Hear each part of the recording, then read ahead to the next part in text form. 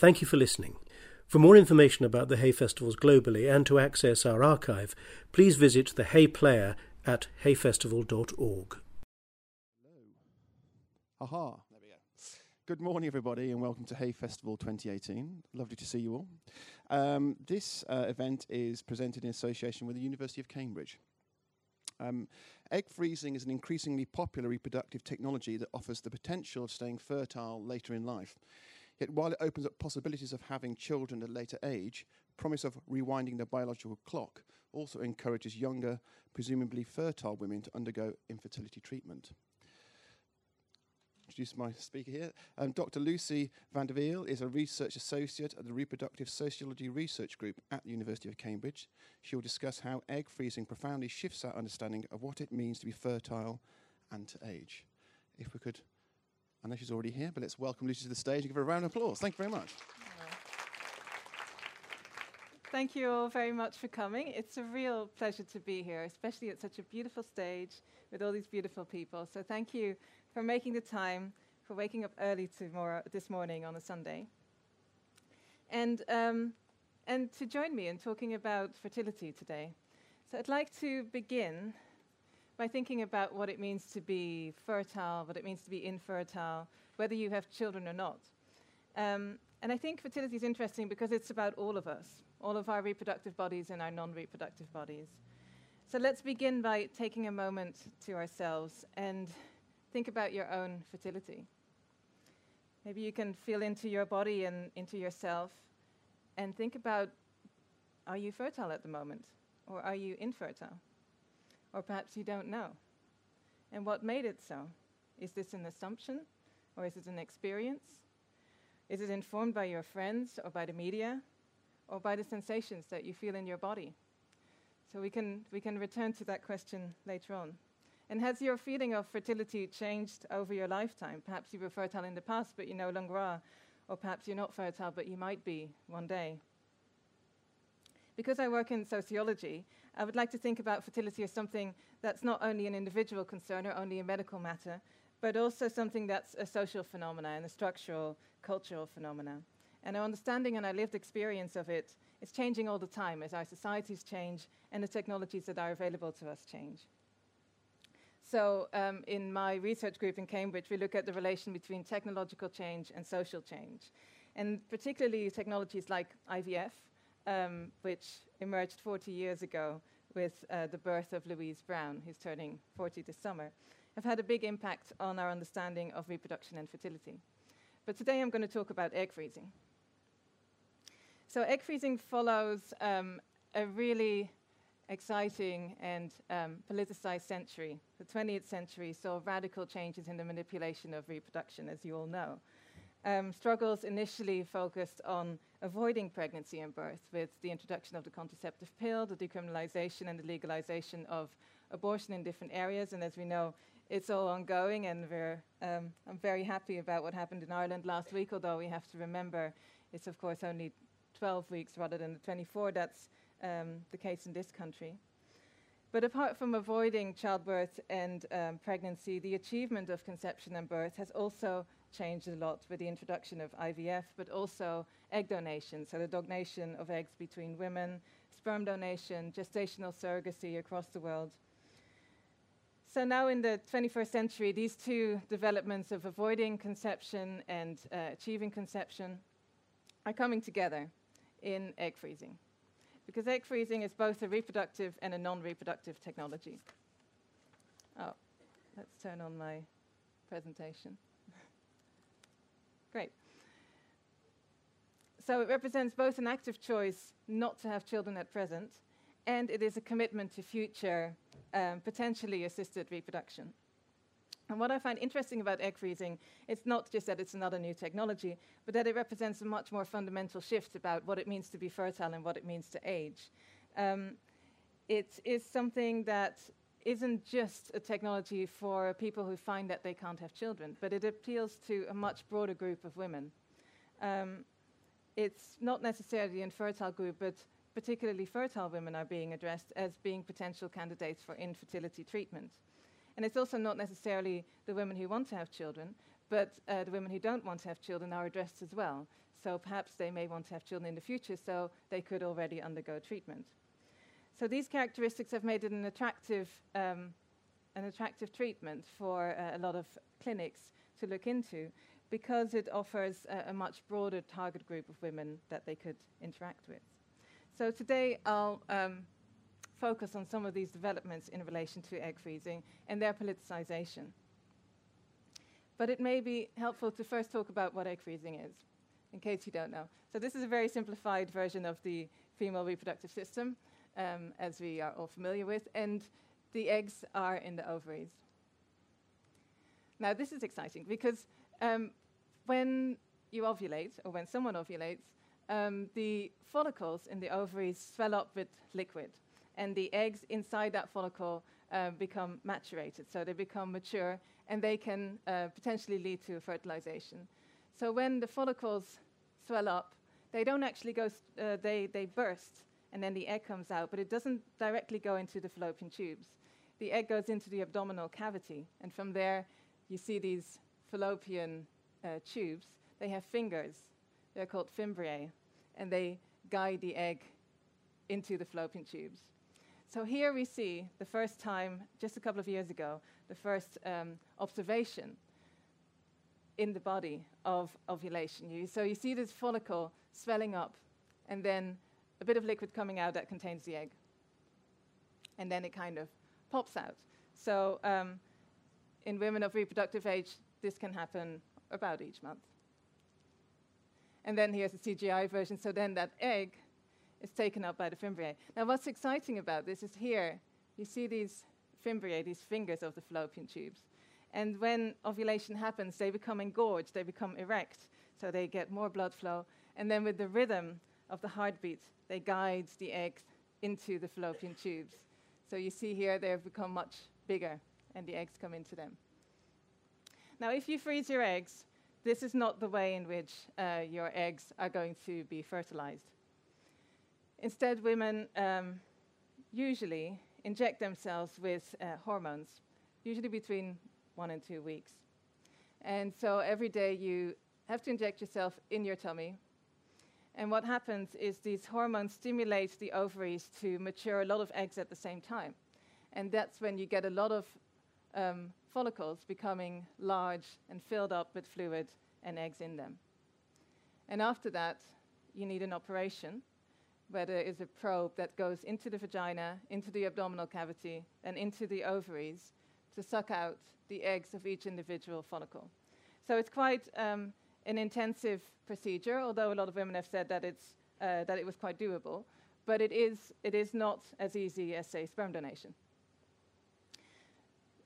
So when we think about fertility and infertility, if this is a lifespan, a very simplified idea of you start off, you're born as a child, and you cannot conceive at that point. But there comes a point for people who have some fertility in their lives that they become fertile, and then at some point, if they live long enough, they are no longer fertile. Now, what happens with egg freezing is that in the middle of that adulthood stage, in which you are presumed to be fertile, there is a possibility of already undergoing infertility treatment and already treating the potential infertility that may come later in life. But on the other hand, with the other yellow arrow, if you are at a stage in your life in which you have had age-related infertility, if you've frozen your eggs, there's still some way of embodying a more distributed sense of being fertile, of having eggs somewhere else that you can not just use to have a pregnancy with, but also to conceive with a chosen partner or a donor. So that's, in a sense, what is shifting a lot at this point in time.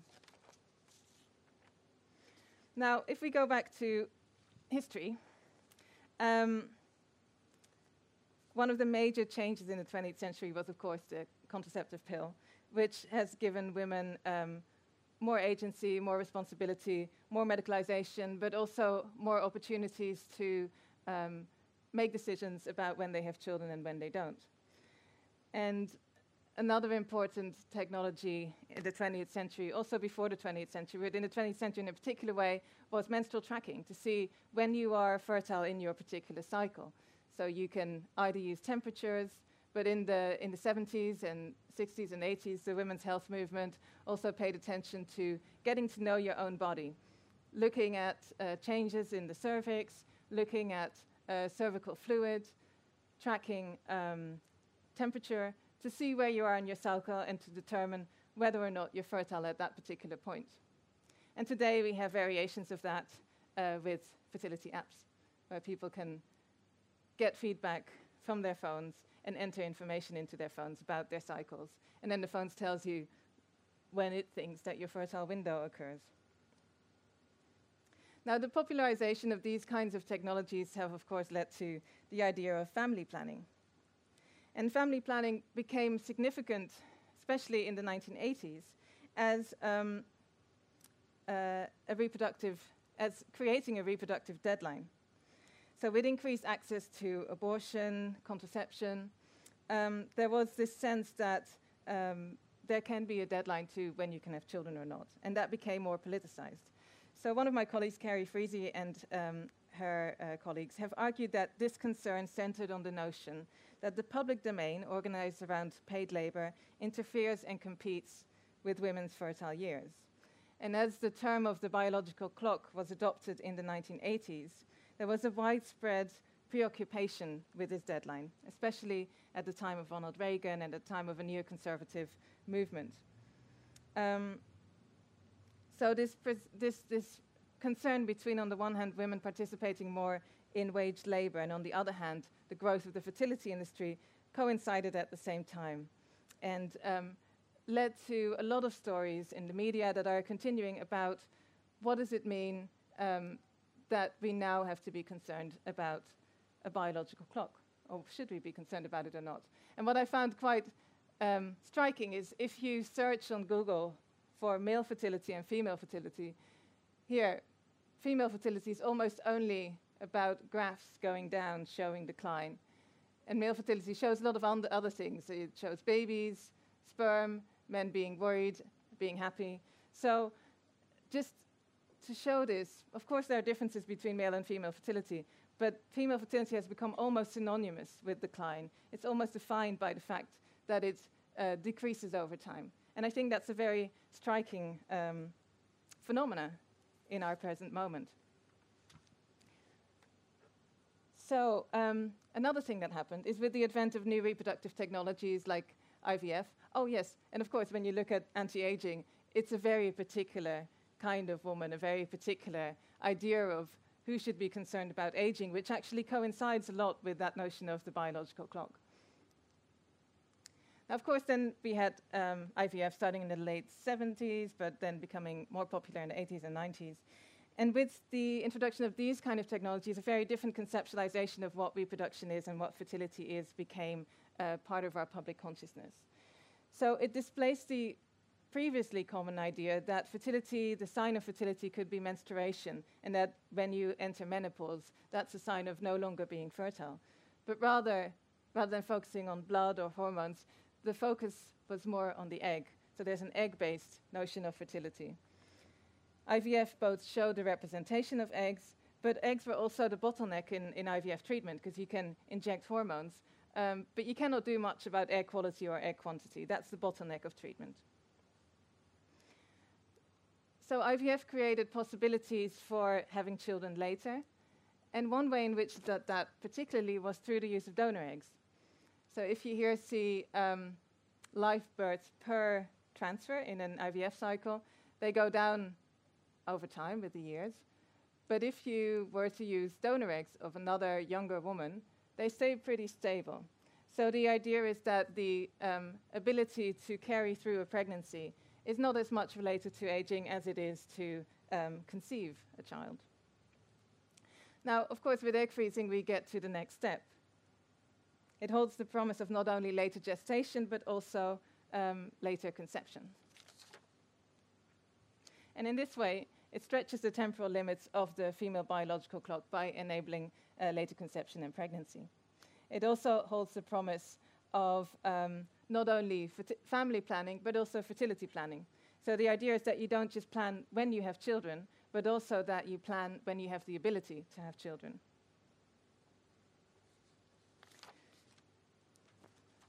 So there's a lot of international differences between that.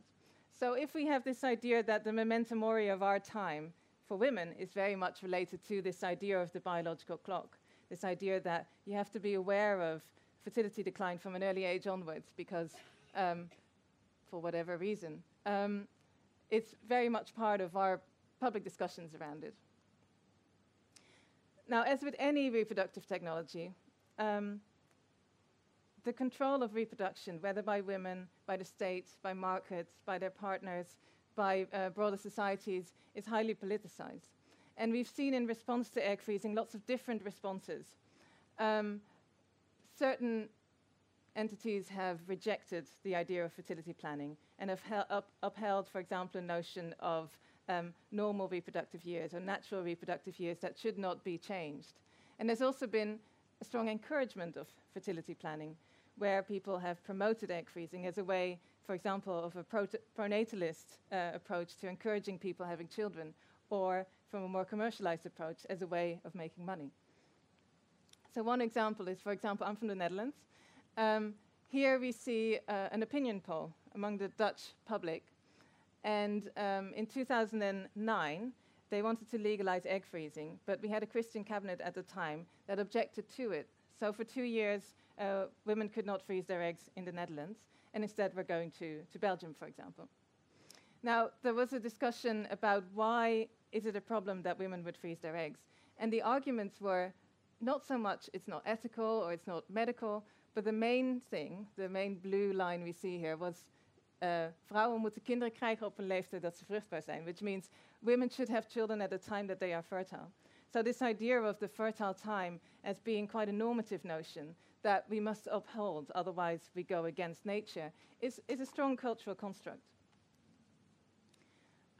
Also in France, for example, you cannot freeze your eggs. The bioethic law is going to be rediscussed this year, so it may change this year, but there are several countries where this is not allowed.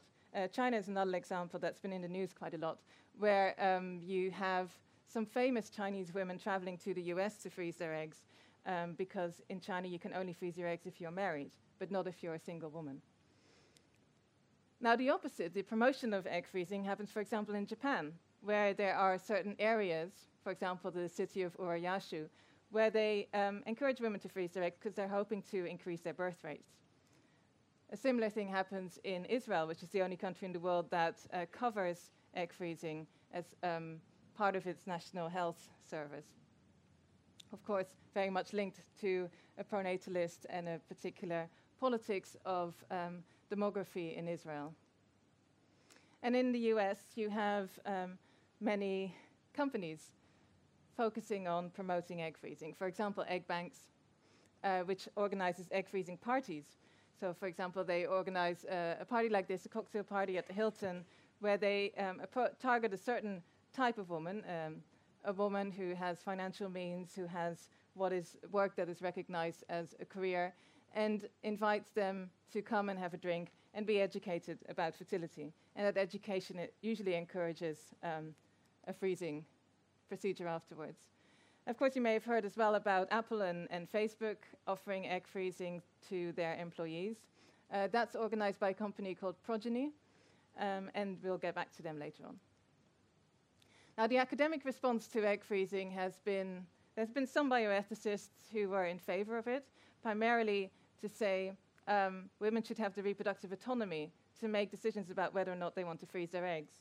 But there's also been a lot of scholarship, and that makes sense, that have pointed out this may be a technological solution to a social problem. So we should look at the social determinants, the social situations that make women have children later and create better opportunities for them to make choices and not be forced into a later pregnancy or later conception that requires egg freezing. There's also been more of attention to looking at, well, what about the men? There's often a lot of attention that we have seen in relation to the biological clock, where the focus is on these are career women who do not prioritize motherhood, and that's a bad thing.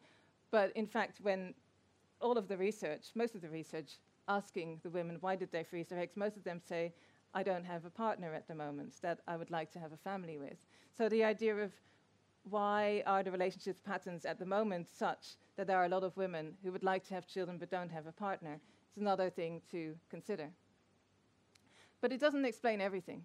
So if we look, for example, at the Netherlands, eventually in 2011 it was allowed to freeze your eggs, but there's not a lot of interest. There are about 100 women a year who freeze their eggs, and the numbers are dwindling.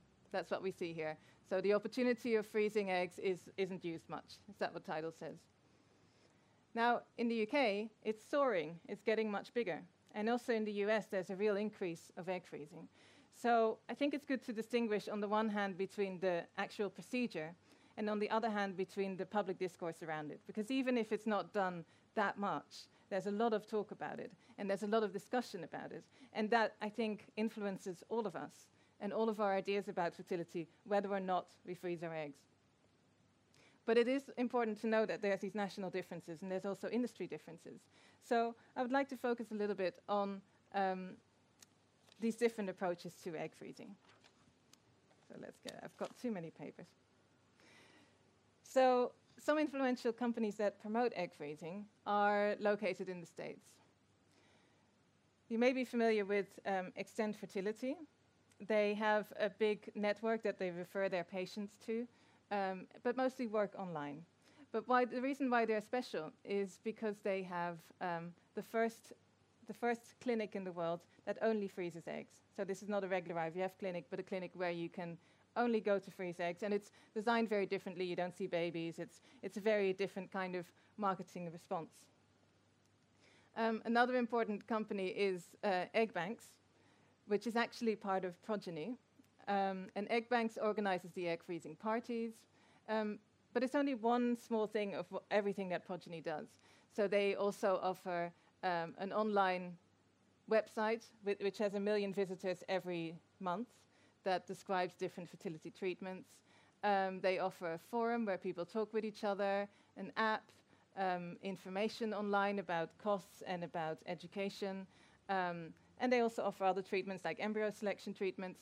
So what we see here is that egg freezing becomes part of a much broader enterprise of working with fertility. And they work together, for example, with Merck, which is it's the oldest pharmaceutical company in the world, but also one of the largest, where they work to integrate egg freezing with other fertility treatments. Merck is the one that creates the hormones that women inject to stimulate the follicles. So there's an idea of companies working together to broaden out what egg freezing might entail. Last company I want to point out is Prelude, which is started by this man called Martin Sarowski. And he is a serial entrepreneur who's created many different companies, and the most famous one may be FON. It's a large cloud computing network all across the world, and it's part of, it collaborates with British Telecom. So you might know it from, if you look for Wi-Fi somewhere, you see BT Phone. Well, that's from him. But he also started a new company called Prelude, which has gathered $200 million investment in order to promote egg freezing among younger men and women, because they also do sperm freezing. And his idea was that rather than making an infertility company, he wanted to make a fertility company that is a complementary strategy to having a family besides having sex. He says that in the US, people are no longer having babies at home, but they have their babies in the clinic. And he wants to create a change that people no longer conceive at home, no longer make babies at home, but make them in the clinic as well, and preferably his clinic. So what they've done is they've bought the largest egg freezing bank in the US, which has 40% of the frozen eggs in the US, and several large fertility clinic chains that they promote their marketing through. So a lot of it is online, like this. Hey, how's your fertility doing? So the idea of thinking about fertility throughout the lifetime is an important thing.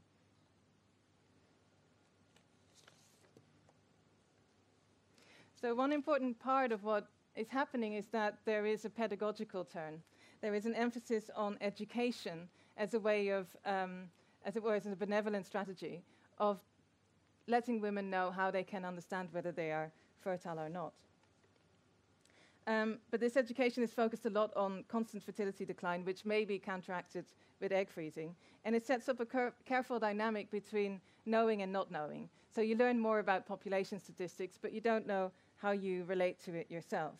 And then one way to resolve that unknowing and the tension that arises from that unknowing is fertility testing. Fertility testing is becoming more popular. Many of the clinics in the UK will offer what's called a fertility MOT, so you can occasionally check whether you're fertile or not. And it creates a particular understanding of fertility as something that you can only access through a medical, for example, medical test. So the question then becomes not only when do you have children, but also when, if at all, do you freeze your eggs? And we see, for example, Extend Fertility says, we won't be charging you a fee for this test until you decide to freeze. So it's not even if you decide to freeze, but until you decide to freeze. Now, the thing with the fertility test is that it becomes an individualized indication. So it's something different from having a general population information, because it becomes something about you specifically. It also sets up a familiarity with going to a fertility clinic, and it allows or puts people in the position of the patient, even if they have no particular symptoms. And this then technologizes fertility and creates new dependencies. The thing with the fertility test is that whatever the outcome is, it can be an indication for egg freezing. So if you learn that your eggs or sperm aren't great, let's freeze them now. That's a good indication, because it means that you'll have the best eggs that you could have if you freeze them now. If they're doing not so great, then now is a good time to freeze them before it's too late.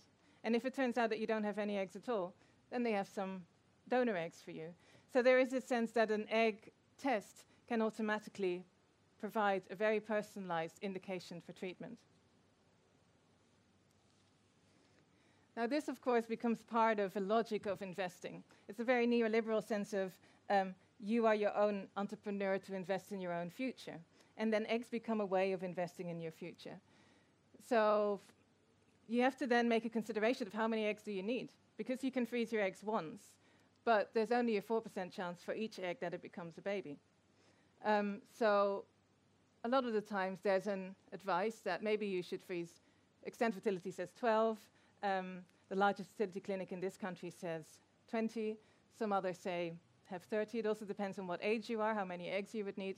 So that means not just doing one cycle, but doing several cycles in order to meet the right amount of eggs in order to potentially have a child one time in the future. This is from CARE, the largest fertility clinic in the UK, and they have a program called Egg Safe, where you can have, you pay one fee, and then they guarantee you will have 20 eggs, or at least you can have as many cycles until you get to 20. So there's a new navigation between eggs as a kind of currency of fertility, the time that you've got as your age, and the monetary value that's attached to all these treatments. And so there's a different logic, a different calculus of fertility that's part of that. You can either just pay as a plan. So to see your continued fertility as a plan that you opt into, and you pay every month, and it means that you can that you can have ongoing investment in your continued fertility. You could pay per cycle, and then you get a discount for every next cycle that you want, or you can pay for a certain guaranteed amount of eggs and organize it that way. Now, of course, this calculus of fertility creates a situation that has a lot of people potentially freezing their eggs, but it's very expensive. And so it is a very differential, or what's also called stratified reproductive technology that only is marketed at certain people, but only can be afforded by certain people. In order to make it more of a broader appeal, there are more fertility loan companies being set up in the last couple of years. So you can have a loan specifically for how many eggs you would want or how many cycles you would want. Now the thing that happens here, so this is the fertility loan company in this country, which also has this person called Michael Levy. And he is also the president of the largest fertility clinic in the US. So we see here that move towards having more fertility loans and more fertility financing is part of the same people who are also giving the treatments themselves. So there's a real potential for conflict there. So we see here that he's one of the shareholders. And that brings us to the idea that this is not only about women investing in their own eggs, but also the investment in the companies that do egg freezing.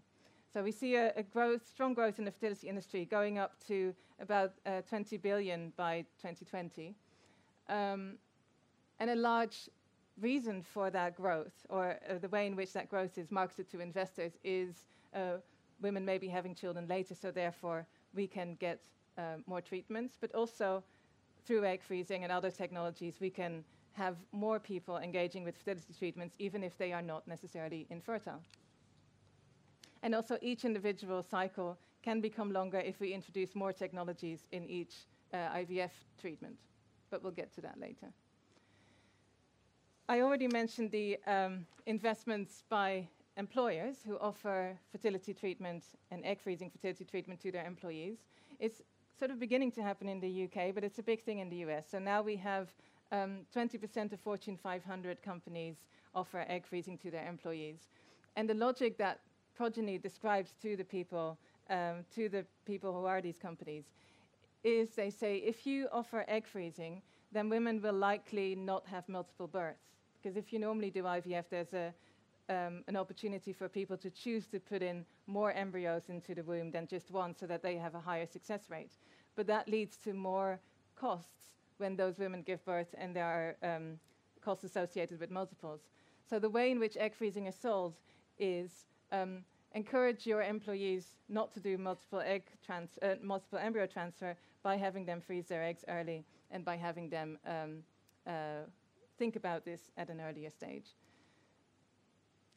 The reason why, in part, why it's become so popular among companies in the US is that there's a merger between Progeny, which offers the fertility benefits, and Mercer, which is the largest HR consultancy company in the world, worth, I think, about $4 billion.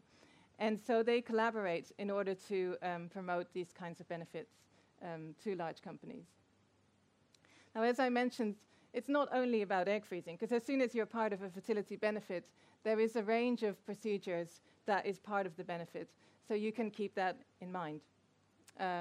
So usually there's a kind of consolidation that each step of the reproductive process is another step that you can participate in. Now, of course, we get also to the point where you thaw those eggs. And that may be a positive or a negative experience. So, for example, one of the people I look at in my research found that after 7 years, it turned out that none of her eggs survived the freezing procedure, even though she had counted on it. The most famous website and most famous woman who froze her eggs found that when she thawed them, she only had one embryo at the end of it. And then that embryo created a chemical pregnancy, which means that you get a hormonal shift, but it didn't result in a continuing pregnancy. So she experienced a lot of grief around it.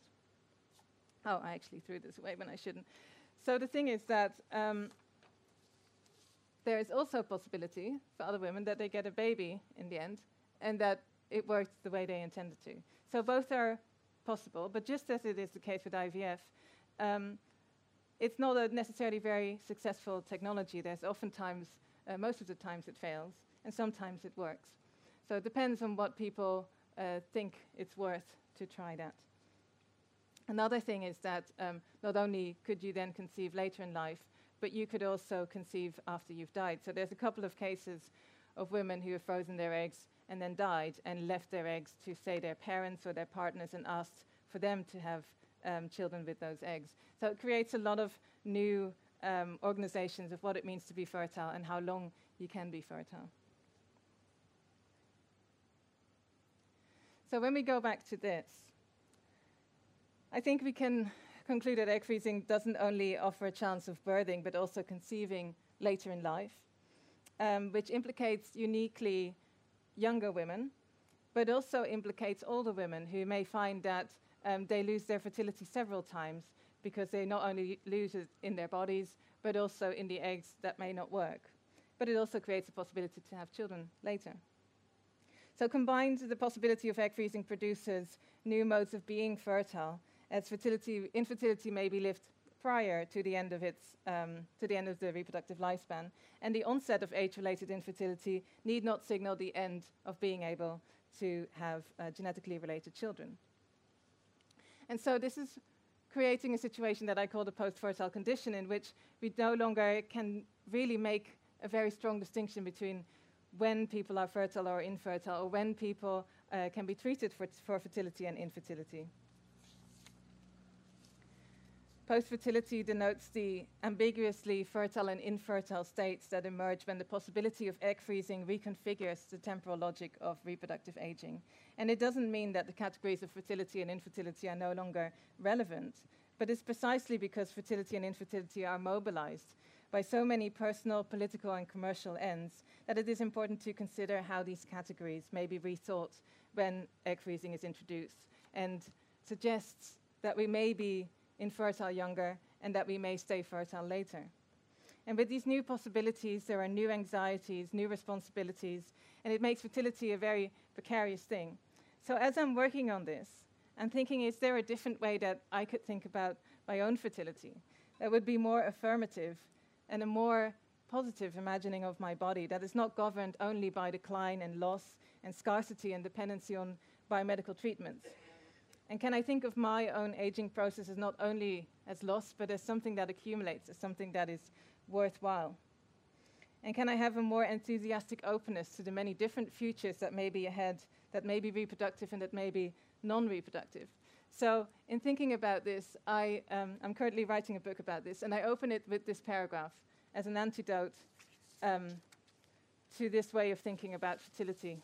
And after this, I'd like to open it up to the audience to reflect on our own embodiments, but also our excitements or our concerns about these developments. When I imagine my eggs, I think of them as grey and shiny, like slippery helium balloons clustering in the thousands, within organs lit up and awake.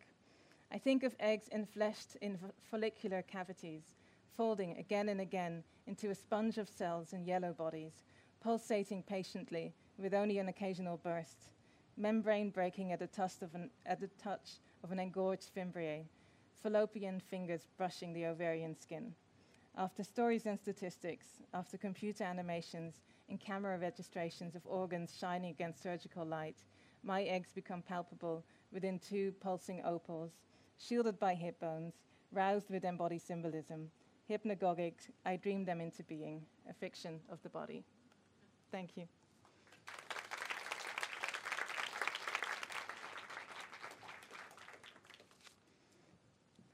So thank you for your attention. Let's have a conversation.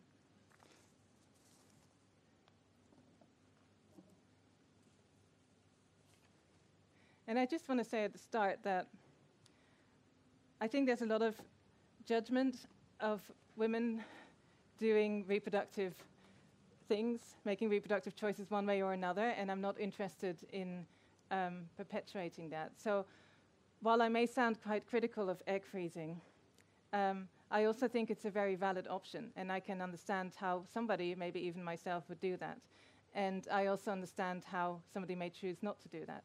But I want to focus my understanding of it more on the broader structural issues than on the particular moral ideas about women who make one choice or another.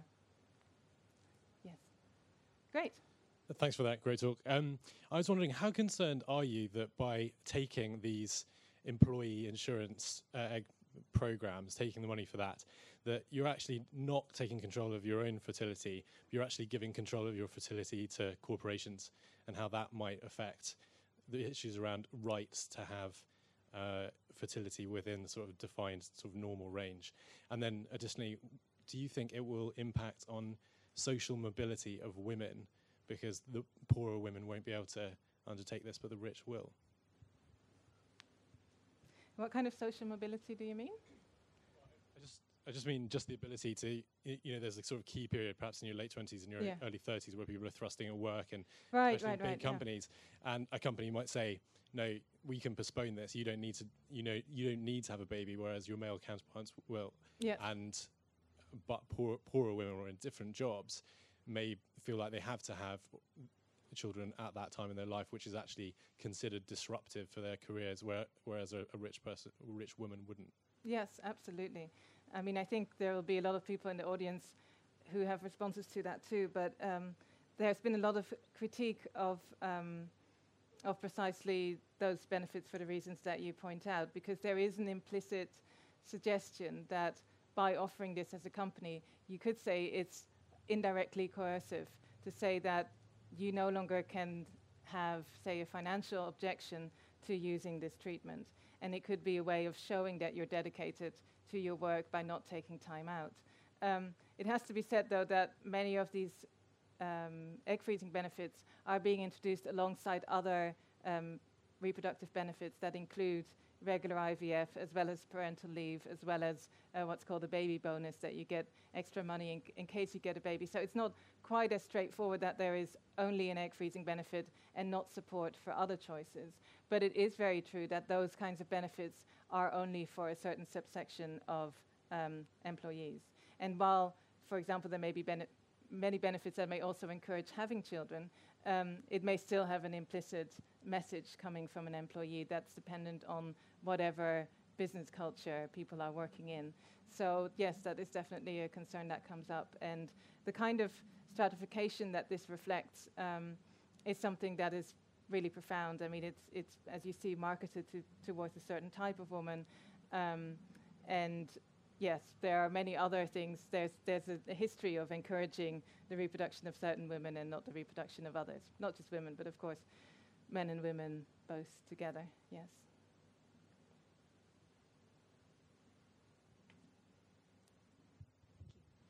Is there any regulation of egg freezing companies, especially if they're nothing to do with IVF clinics? Is it closely regulated, or can anyone just... It depends on the country you're in. So this country has the world's first comprehensive IVF or fertility treatment regulation. So we have something called the HFEA here, which is the Human Fertilization and Embryology Authority, which licenses all the clinics that can do IVF, so that includes that can do egg freezing.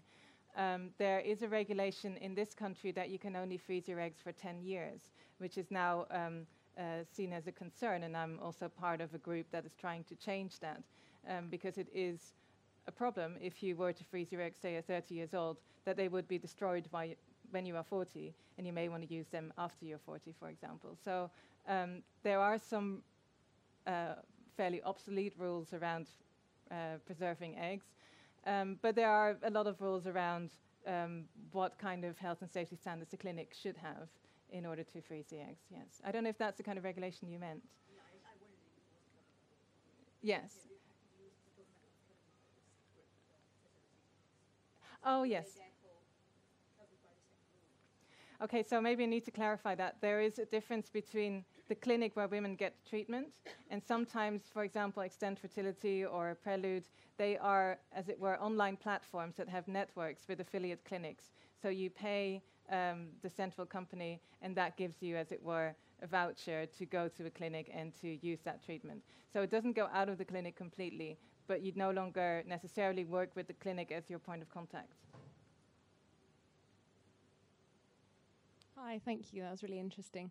I was just wondering, I know that there seems to be very few babies in this country that are being born from frozen eggs compared to frozen embryos. And what do we know about the implications for children that are born from frozen eggs medically? Yeah, so we know little about it because there aren't many, as you say, and the ones that have been born are not that old yet. And it's the case with all of IVF, in fact, because Louise Brown is turning 40 this summer, and it looks like she's healthy, she's had children, but who knows, there may be something that happens when IVF children get older. It doesn't look like there is, and they generally look healthy, although it does look like boys that are born from ICSI have a higher chance of also having fertility problems if their fathers had it too, because ICSI is a way to counteract or circumvent sperm that doesn't have enough counts or is not motile enough. So then you inject the sperm right into the egg. So that bypasses a natural selection process there. About egg freezing, there are, for example, in the Netherlands, all the children who are born are monitored long term. But in the US, there is not such a systematic follow-up of the children who are born from that. So even if there is something, you do need the structures that stay in touch for several years or several decades. And that's where you get to the tension that we see happening here, which is, I think, is symptomatic of as well, is the shift in research from government funding to private funding, and the different kinds of research that's being funded through in that way, and the different kinds of research that people would be interested in with different funding streams. So we'll see whether it looks like the children are healthy. The ones that are born do not have more defects at birth than would be expected, but it's very hard to say for sure until they have actually grown up and led full lives and died. Yeah. By the way, it's easier to freeze embryos than eggs. Embryos have been frozen for decades because they have smaller cells, and eggs have big cells with lots of water in, so that creates ice crystals. And those ice crystals mess up the structure of the egg, and therefore they can't fertilize anymore. So only in recent years they found a way to make them survive the freezing and thawing procedure. Hi, just a little bit further on really from the question that you've just been asked. In terms of the social and emotional impact on children, I appreciate that this development is relatively new, but we are aware of children who are born to older parents through fertility treatment over time. And I'm just wondering, are you able to point me in the direction really of any studies about the social and emotional impact on children born to older women or older parents? Yes. So at Cambridge, there's another research centre that's the Centre for Family Research, which looks specifically at the outcomes of different types of families, because what a family is has changed a lot in the last couple of decades. So they do research into older parenthood as well as trans families, non-heterosexual families, and so on.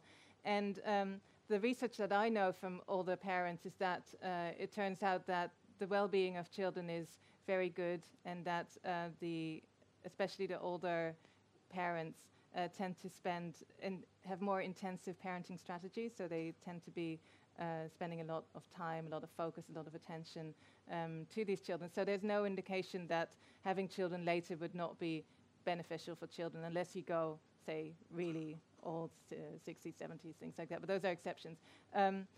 There is, as far as I know, no indication that children of relatively older parents have any negative effects. Yeah. And I can, if you give me your email, I can send you some specific studies. I don't have them right here with me. Hi, Hello. thank you. One of the prohibitions to egg freezing would be the fact that you don't want to rely on it. It's a false insurance. But are the rates of success, can you see an increase in that?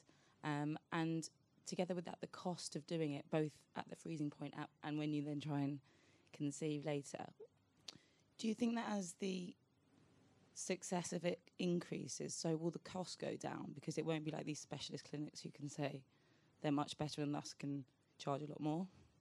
Yeah, we'll see. I mean, I think the costs are already coming down quite a bit, because in the last couple of years in the US, freezing eggs per cycle would be between 10,000 and 15,000. And that is coming down quite a lot through these economy of scale projects that I've been pointing out, that work with large groups of people and therefore can make it cheaper. So you can now do cycles for 5,000 instead of 10,000 before.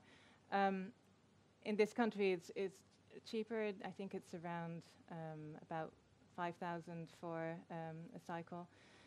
Because the thing is, you pay for the cycle, the treatment itself, but you also pay for the hormones, and the hormones can be several thousand as well. So you always have to think about those two things together. It could be the case that if it becomes very popular, that it will become cheaper. What I know from my friends who work at fertility clinics, the embryologists who are working with precisely getting to technique right are quite optimistic that they can get the success rates higher over time as they get through trial and error better results. We see now that there are just so few numbers at the moment of how many children actually get born. It's just several dozens a year, because we find that a lot of women freeze their eggs, but not that many return to thaw them. And that may be because they turn out that they can have children in other ways. They may no longer want children. They may get a partner with children, for whatever reason. So there's not that many women who freeze their eggs. Those that do, there's only a few that come back. And from those that come back, there's only a few that actually result in a live birth. So we're talking about not statistically significant numbers at this point. So worldwide, there's maybe a couple of hundred frozen egg babies. Yeah.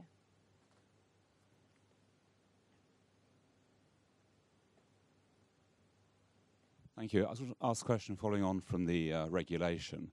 I found the marketing you showed made me feel very queasy because it's clearly trying to prey on people's fears and insecurities.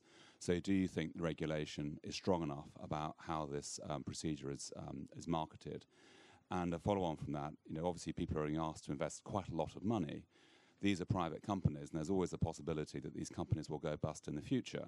And I can see people being faced with a decision. You say, well, either you're going to lose your eggs because the facility where it's being stored is being closed down, or you will have to pay money to look after them. Do you think that there needs to be much stronger regulation in this area to avoid that? Yes, I think that's a big gap in the regulation that we have, which is really focused on the medical side of things. I'm talking about the UK regulation because I know most about it. The regulation is very much focused on the health and safety, the technical aspects, but not so much on the social, the commercial. There are regulations, for example, of how much you can pay an egg donor, which has gone up now to £750, but there's no regulations of, and that is the reason that's being capped, is because there is a sense that in the UK, the HFEA or the government doesn't want to financially induce women to donate their eggs. But there is no cap on the financial inducement of private entities to induce women to either donate their eggs or freeze their eggs.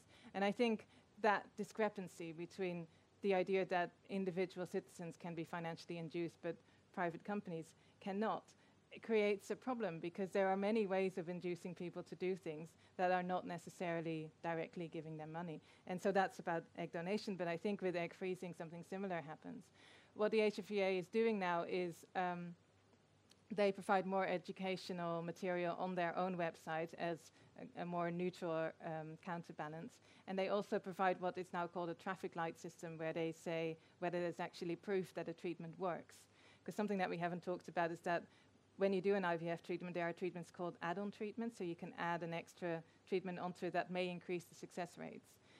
But that could work or could not work. And different clinics say different things about that.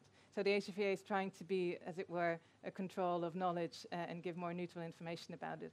I think it would be a very good idea to have a discussion about to what extent marketing, medical marketing, is allowed here, because there is regulation of that more generally for medical treatment in this country, but it doesn't seem to apply that much to the fertility industry. And then I'll stop. But I think the fertility industry is interesting in that respect, because it's one of the few privatized health industries in this country that are as privatized compared to others, so it could be a way of looking more broadly at the privatization of healthcare.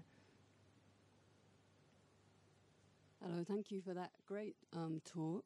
We've heard about the financial cost and the human cost. I would just like to ask you to share really briefly the hidden cost on animal friends of this, all these procedures and this treatment. Yeah, absolutely. So obviously almost all medical treatments have gone through animal testing. IVF itself has been developed first on rabbits and mice, obviously. There's a lot of medical testing that happens on animals that's related to fertility treatment. One thing that I would point to, I don't think this happens in fertility treatment in a clinical sense, but what happens a lot in tissue culture is that the most commonly used substance is called FBS, and that's called fetal bovine serum. And it's a serum that has, a serum is basically when you have blood and you take out the blood cells, what's left over is serum.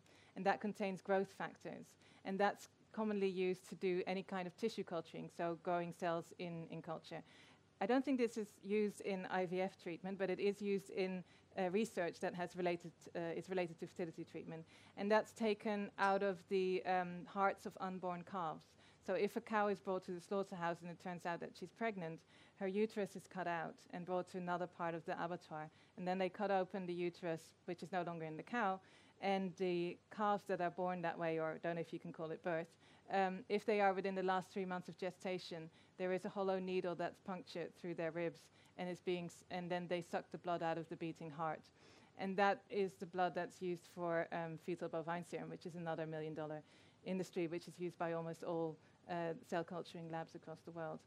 And oftentimes, a lot of my friends who work in these labs don't know where that comes from. And it just looks like, oh yeah, that's another pot I have here. But it's good to know, to be aware of the kind of suffering that is underlying that, especially because these calves are anesthetized, and that's the way that they die, by having the blood sucked out. But they still have to have a beating heart, otherwise they can't harvest enough blood.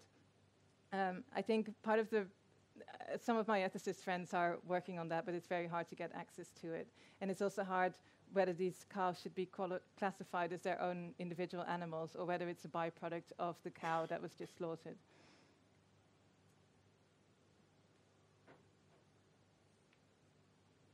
That's a bit of a downer to end with, isn't it? It's important to know. I mean, we are so implicated in the suffering of so many, and thank you for calling attention to that. Yes. Oh, could you just wait for the microphone, because it's being recorded? Thank you.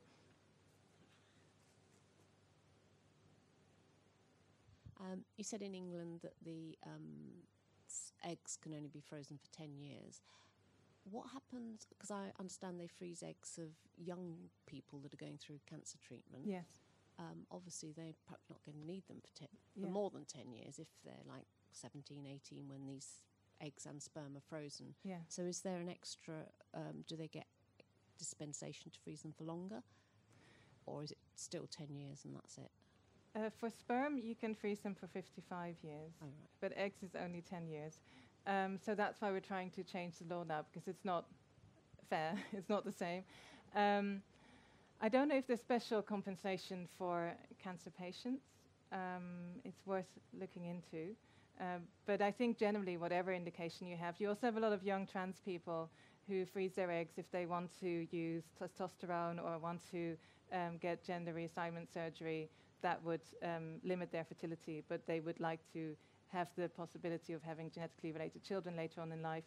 So there's another group of younger people who are freezing their eggs for that reason. So it's really a good idea to change that.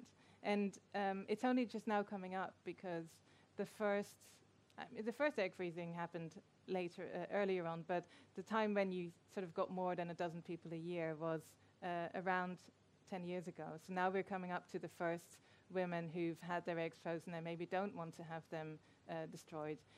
Their options would be to export those eggs to other countries where they can freeze them longer and still use them.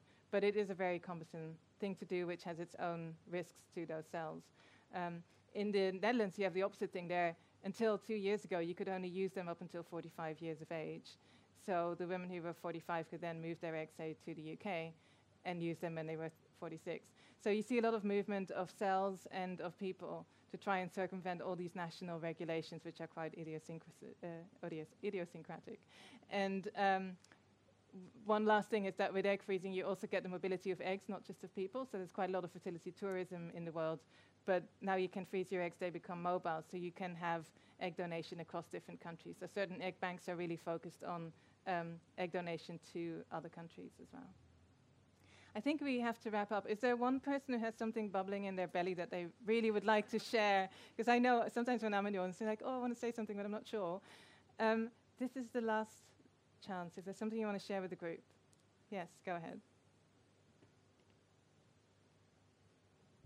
So I thought it was very interesting. It's not something I've thought about or experienced at all, but I am horrified by the fact that in the same manner that elder care is becoming an international investment opportunity, the whole monetization and that it's a real first world thing, and it's not where I would put world resource priorities. Yes. So that's not really a question. No, but that's thank just you a for thought. sharing that. Yes, yes. I think it's a very important question more broadly, how we organize our public services or our public responsibilities as a society. And we see this movement happening. So it's something we can reflect on as a group, what we can do to counteract that. Thank you very much, all of you, for your attention and your kindness.